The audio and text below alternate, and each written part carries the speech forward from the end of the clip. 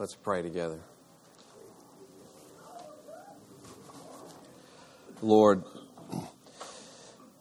we thank you that you save us as a body. You don't just save us individually, which of course you do, but you save us together.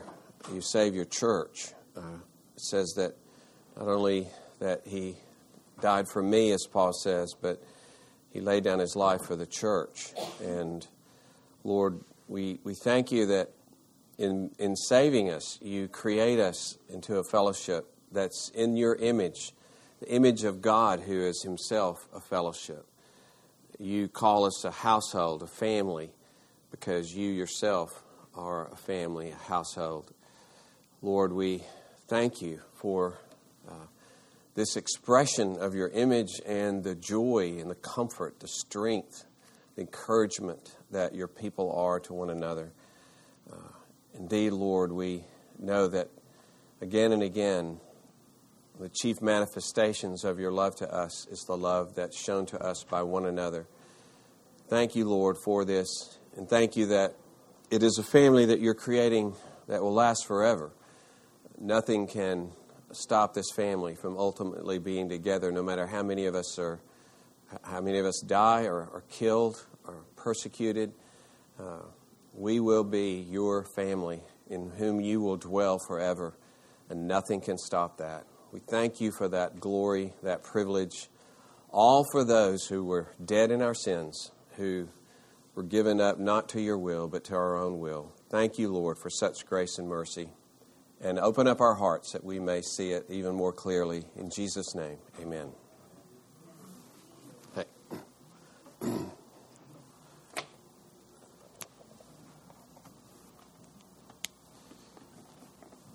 So, just to review, last week we were looking at boxes in Ephesians, right? Sections of Ephesians. Ephesians 1, 3 through 14, where we have his salvation, basically is talked about before, during, and you might say after time as we know it here.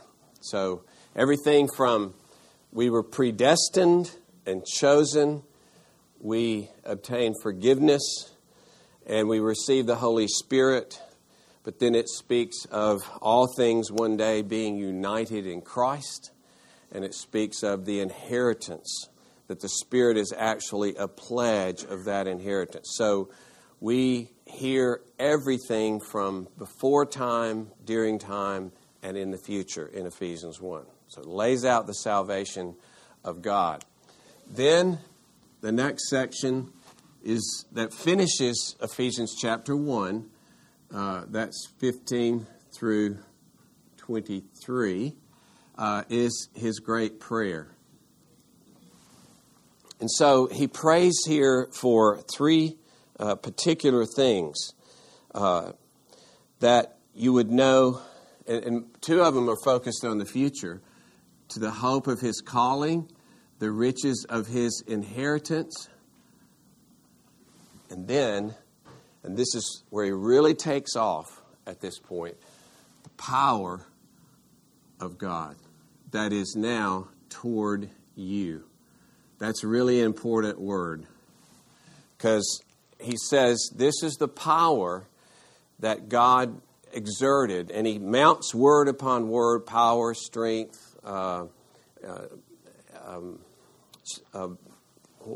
working. There are four different words he uses to describe the resurrection of Christ. And so as he gets, and he says, the exceeding greatness of this power that is toward you. That's what I want you to understand. How fantastic, how amazing, how unlimited this power that is yours. And it's the power that God exercised in taking the dead Christ and exalting him above all powers on the earth. So this power that has vanquished all powers, I want you to understand that this is the power that is towards you. That's my prayer, that you would know that. You would believe that every day. Imagine every day acting and living in the light of this great power of God that exalted Christ above all powers. There's no power that can stop it. It's the power above powers. It's working in my life. And just to say, as a kind of bookend, way over here in 3:15 and following, and especially in verses 20 and 21, someone read that for us. Chapter 3, verses 20 and 21. Yeah, you got to get out your Bibles. No. Yeah, rats.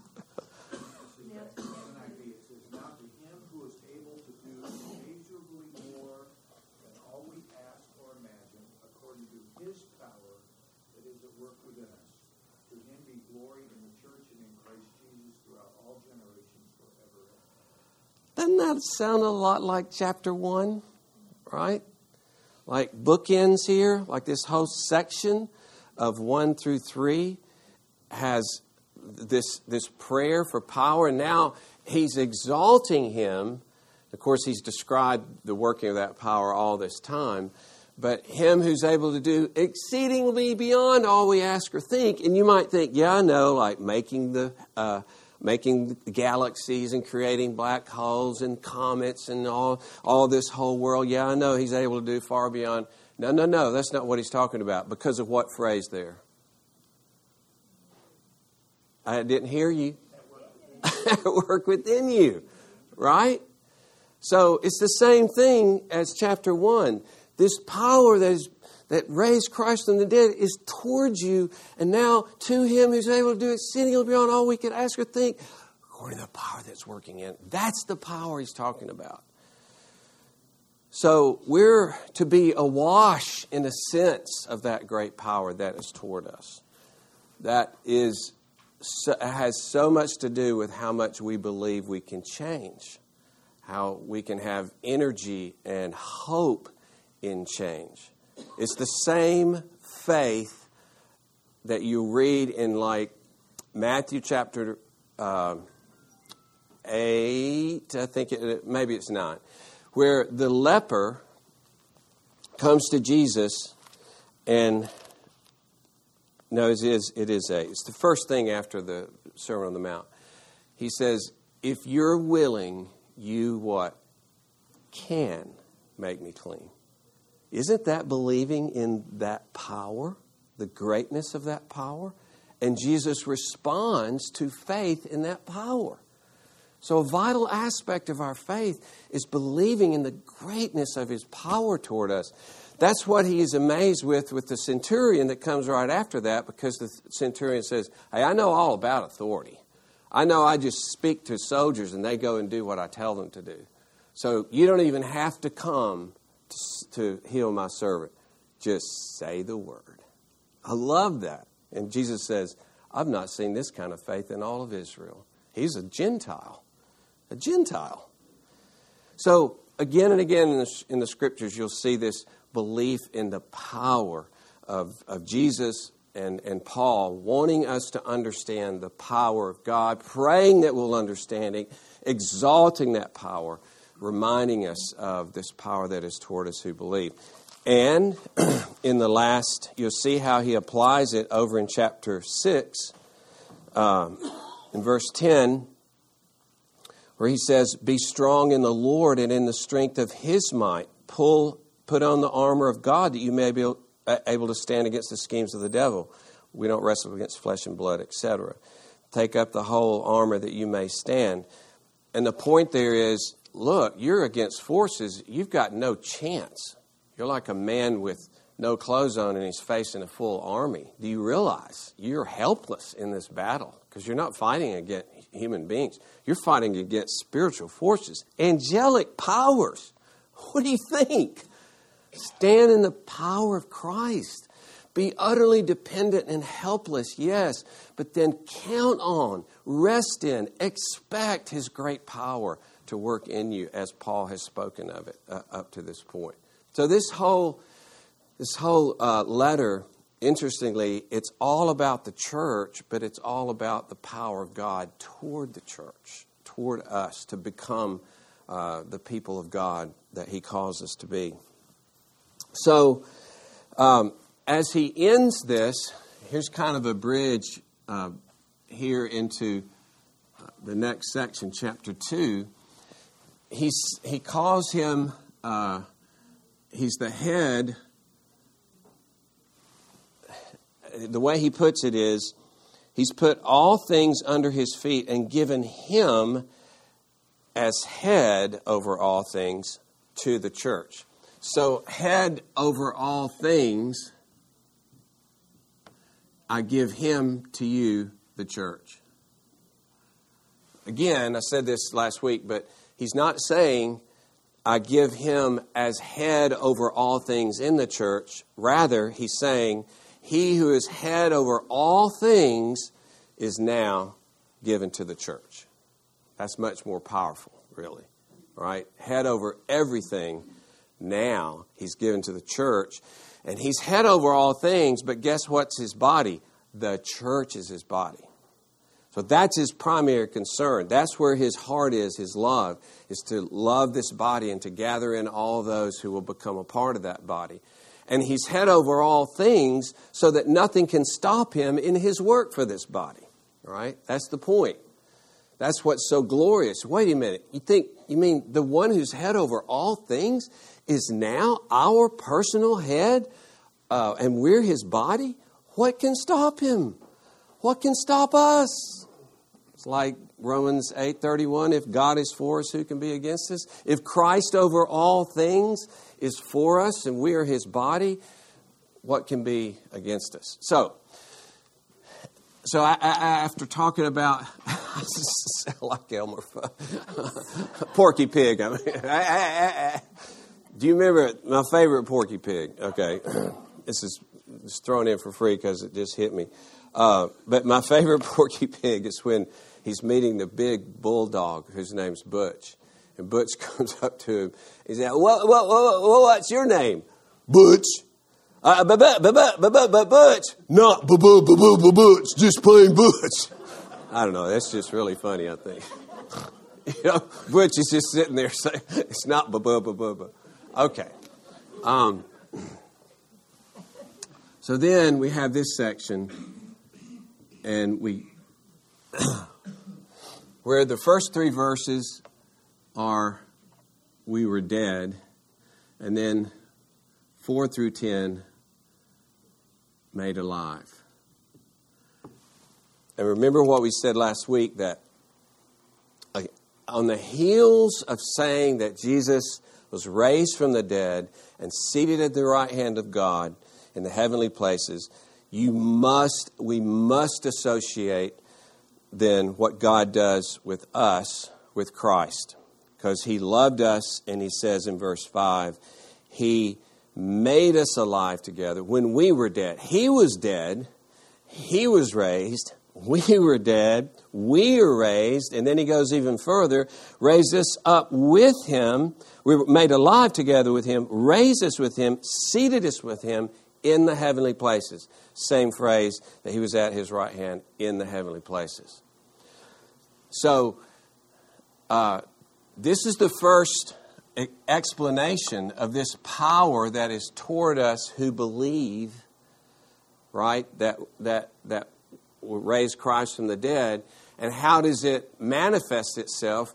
It finds us dead, and it raises us to be where Christ is in the heavenlies. Understood, at the right hand of God. Understood, wait, we are in this place of authority. We join with Christ, are no longer bound where we were dead. And the implications here, we were under the power of spiritual forces, right? He speaks of the spirit that is now working the sons of disobedience. And that we were following that prince of the air. He was working in us. We belonged to him. We were his property. We were his machinations. His activity was in us. We were under his thumb. We were dead, belonging to him. And so the power of the resurrection stretches forth, you might say, and sweeps us up into it so that we are joined to Christ. And, of course, we believe in Christ, we repent with the gospel, all that, but he's just putting it this way of saying how this power manifests itself. So this head over all things for the church, what does he do for his body? Well, he finds those that are going to be a part of his body dead under the power of Satan, and he rescues them and he seats them with Christ so that they no longer belong to those powers, but they belong to Christ. And now they can begin to exercise their new energy and authority over those powers by walking in a new life, submitting to Jesus, not to those powers. So that now it is Jesus. They're interesting. We are his workmanship, verse 10, instead of the Spirit working in them. Okay? So it was that the Spirit was working in us and we belong to him. Now we are his workmanship, God's workmanship. Basically, we go from being Satan's workmanship to God's workmanship. Dead to alive. Headed to hell, raised to heaven through the resurrection. But again, and here's a huge thing we've got to emphasize. Again, this is y'all. He mentions church here, and now we didn't really get to this. We just summarized it. This is clearly all about the church here. Don't think that Ephesians 2, 1 through 10 drops out of this theme of church. This is about, it just has a different read when you think, wait a minute, we, Fort Worth Presbyterian Church, we were dead, we've been raised, we're the workmanship of God. It's not just I, Darwin, I'm the workmanship of God. But to think he's working in us as a community, that we would manifest his work as a community in our love for one another, our serving one another, our sacrifice for one another, our bearing our souls, our confessing our sin to one another. He's raised us to be this new workmanship, this new community. And we are created for good works, to do as a body, as a church, in our mission, in our mercy. We are created by Christ Jesus to do Super Wednesdays, okay? To do Pregnancy Lifeline, to whatever. Just keep naming those things. We've been raised as a church to be this workmanship of God. And we're not made to be independent of one another. We're made to be together as the church. And notice, verse 11 starts with, therefore. And what does he start talking about in verses 11 and following? What's the topic?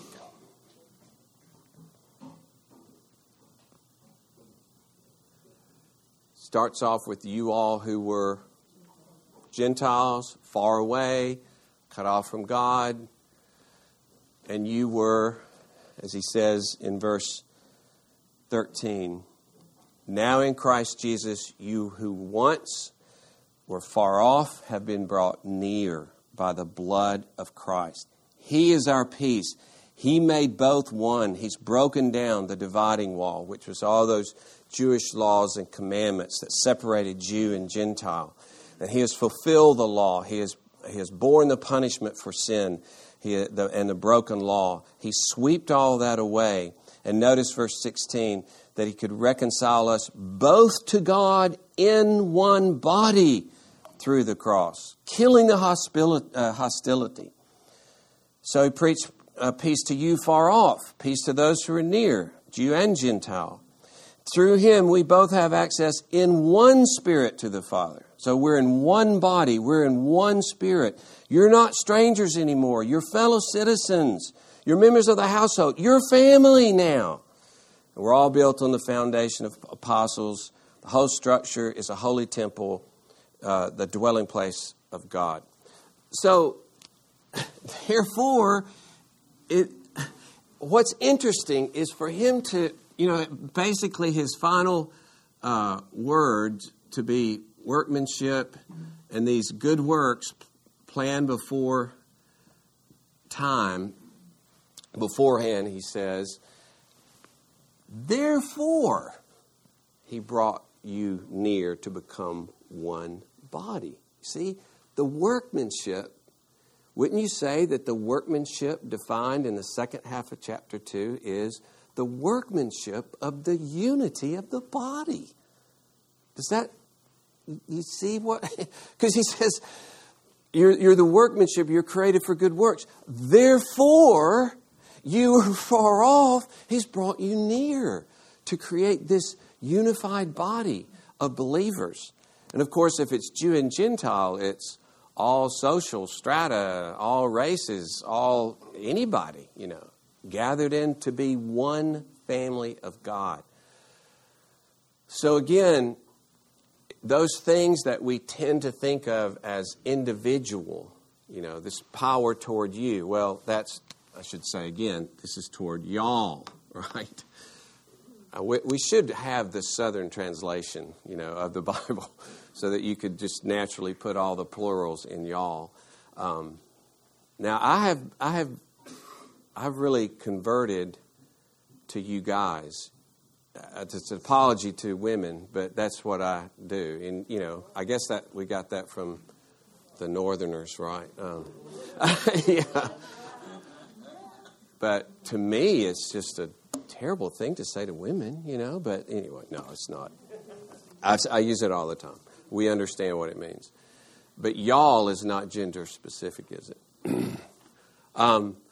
But just seeing, again, this is the importance of context, and it's important to see that this resurrection that brings us to the right hand of Christ and creates us a workmanship is now, it's almost as though this is the definition of this. So you can't think of being raised from the dead and at the right hand of Jesus and being his workmanship without thinking, I'm a part of a new body of people now. That's what being raised from the dead means. Because when I was given to myself, I was, as Paul puts it in Titus, I was hating and being hated. That was my life, basically. I'm up for myself.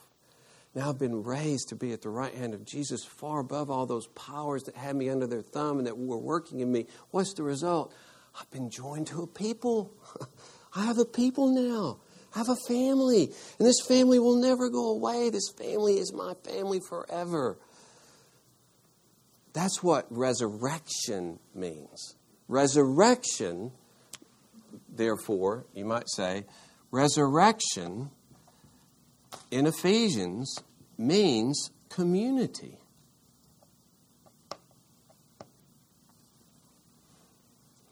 And it means even that families are not just defined, and this in strong, we of course argue for, want to promote strong, intact, families, etc. That we emphasize that later in Ephesians as a part of the overall discussion of community. He gets into individual family relationships. That's how important. How can you have community here if you're not having community here, right? How can there be love and devotion to one another when there's, war here? So husbands love wives, love, submit, and honor your husband, and love your children. Don't exasperate them, and slaves and masters, and people in the workplace, etc. All of these are important. But the other side, that families can begin to think it's just us, and we're the most important thing apart from it. It doesn't really matter if we're part of the church or not. Rather that, thank God that we can bring our family under the protection and in the unity and fellowship of God's people to receive their help to be a better family, to find their strength in our weakness. to pour our lives into them and them into us, to have this outside purpose of our family, of how we're ministering to the world and ministering to the church, and have this purpose and focus. So that can work both ways. But the resurrection, more than it talks about individual families, it talks about the family, right? We're resurrected to be the family. This has a part in it, but it's about the family of God, or as he calls it, when he says in verse 19 in chapter 2, the household of God, a good translation would be the family of God. And then, just to show, get here, this little section 3, 1 through 14, he keeps talking about this amazing aspect of Jew and Gentile being brought together. So he talks about, I'm Paul, prisoner on behalf of you Gentiles. You've heard of my stewardship of God's grace that was given to me for you. There's this mystery made known to me, as I've written briefly. You perceive my insight in this mystery, verse 4. Notice verse 5, which was not made known to the sons of men in other generations, as it has now been revealed to his holy apostles and prophets by the Spirit. So prophets there, as we said last week, don't refer to Old Testament prophets. These are New Testament prophets, because Old Testament prophets did not have this revealed to them. These are New Testament prophets. Same as chapter 2, verse 20, built on the foundation of the apostles and prophets. That's not Old Testament. That's New Testament prophets. And there are a lot of implications about that, but that's what that is. But notice what the mystery is in verse 6. This mystery that the Gentiles are fellow heirs, members of the same body, partakers of the promise in Christ Jesus through the gospel. So this amazing unity,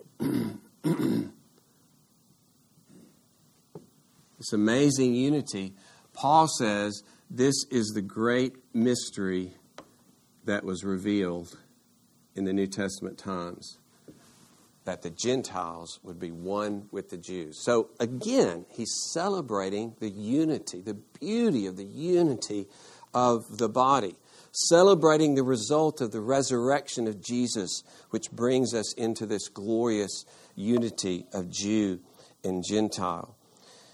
And it's this gospel, verse 7, I was made a minister, right? According to the gift of God, given me by the working of his power. And I love this statement in verse 8. It's one of my favorite statements about the gospel. This grace was given to me to preach to the Gentiles the unsearchable riches of Christ. That's the gospel, right? The unsearchable riches of Christ. But notice, to bring to light for everyone what is the plan of the mystery, hidden for ages, we just talked about that, so that through the church, the manifold wisdom of God might now be made known to the rulers and authorities in the heavenly places. So, and this was according to his eternal purpose. So, this you might say this unity, this love of people that breaks all boundaries is now the angels, or you might say all authorities. We're not sure, is he including good angels, bad angels, the whole spiritual world? It's kind of hard to see. If it's a revelation to the forces against God, then it's a revelation of the power of God to say, look what you couldn't stop. Look what you can't have any barriers to. An announcement of all the hatred and warfare that you wanted to create in this world. Look what's happening. People who you think wouldn't love each other, they're loving each other. People who you think were at each other's throat, now they're bound into one. That's an announcement to the forces of wickedness. Your day is over. Really, your day is over. This is the new future. It's the unity, it's the community that God's creating. This is where the world's headed, not in the direction you wanted when you brought about the fall and instigated the fall. This is the new future, the mystery revealed, that now it's being announced even to the spiritual forces. Now, if it's to the righteous forces, then they're like, rejoicing in heaven. They're like, this is amazing. Look what God is doing in His new power that is broken out upon the world.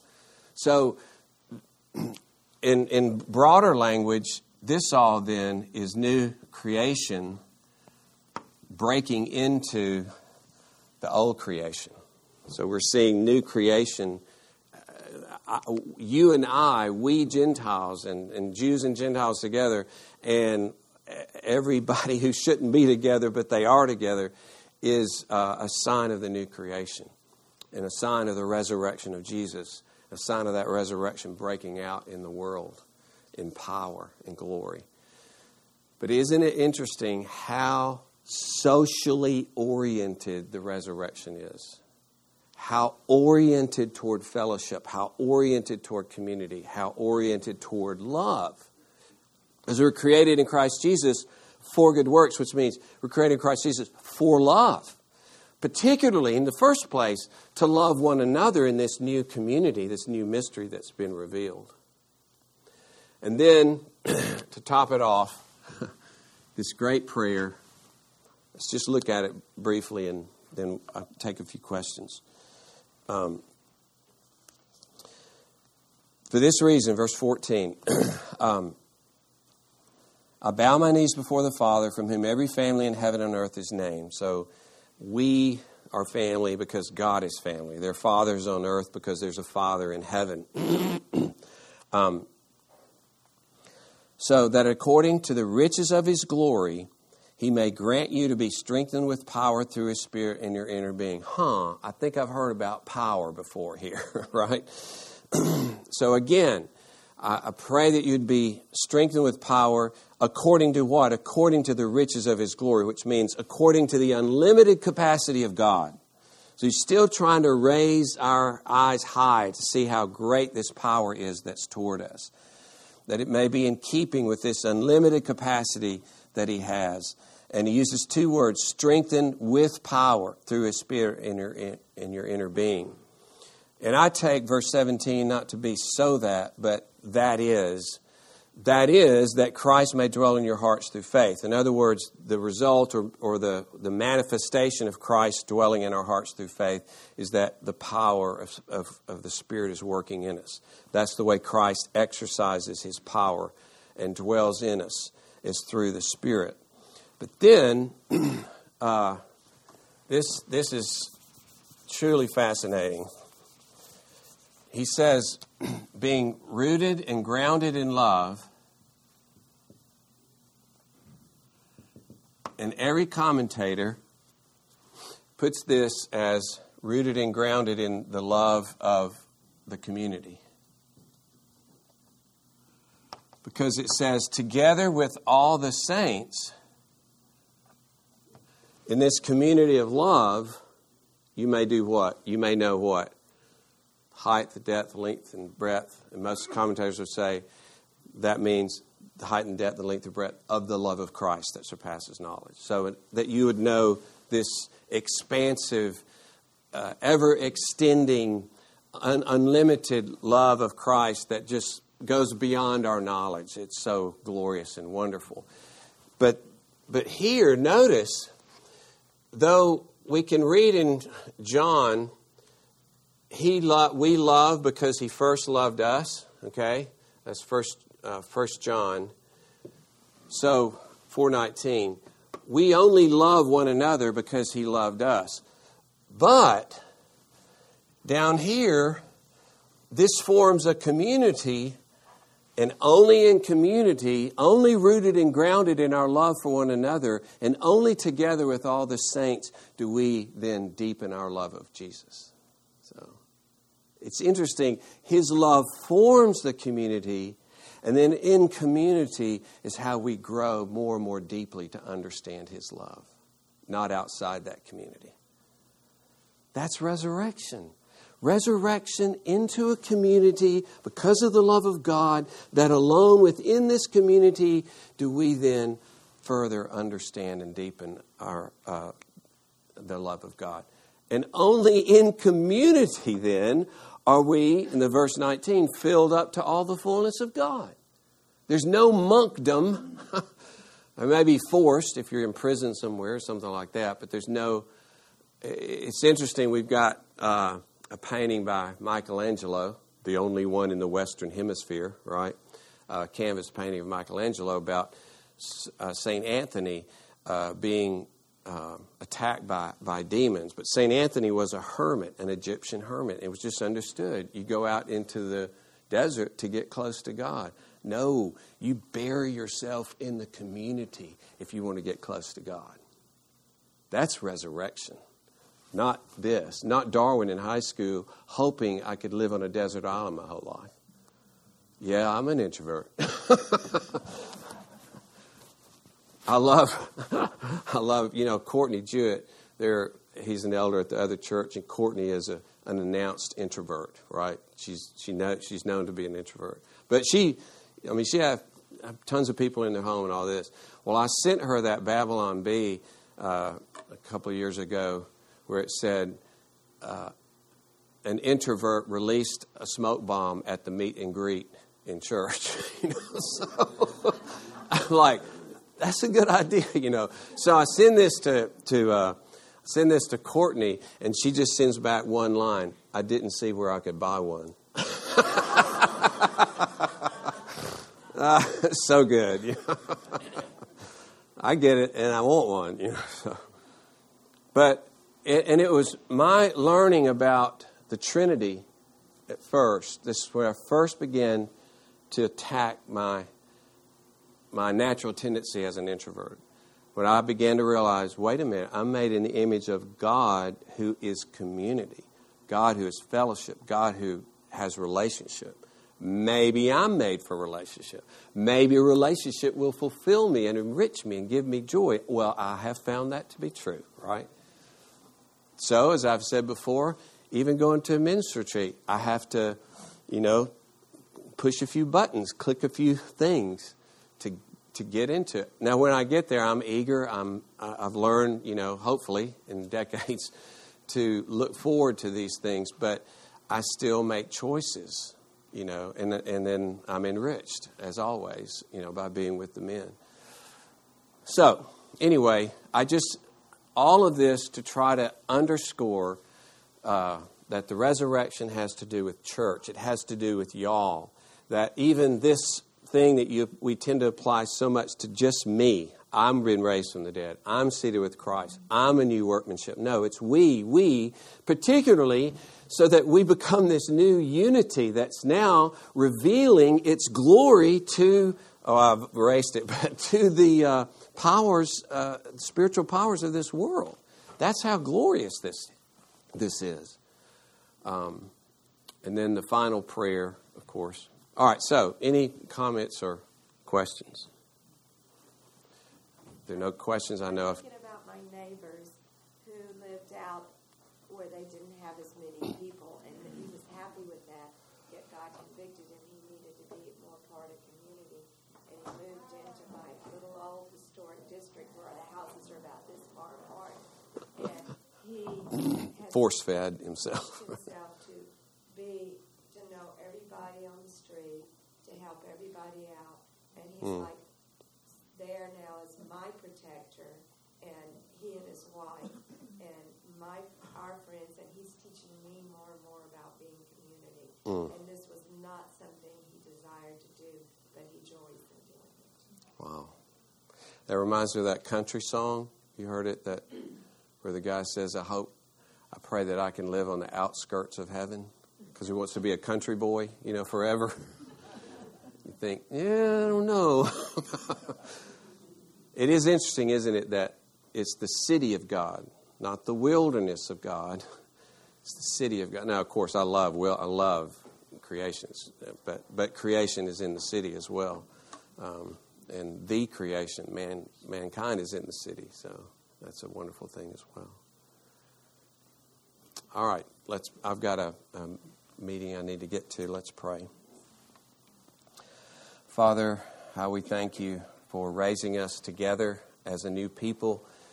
Thank you, Lord, that what you're doing in us is so glorious that the spiritual forces in the heavenlies are taking note, and it is announcing who you are.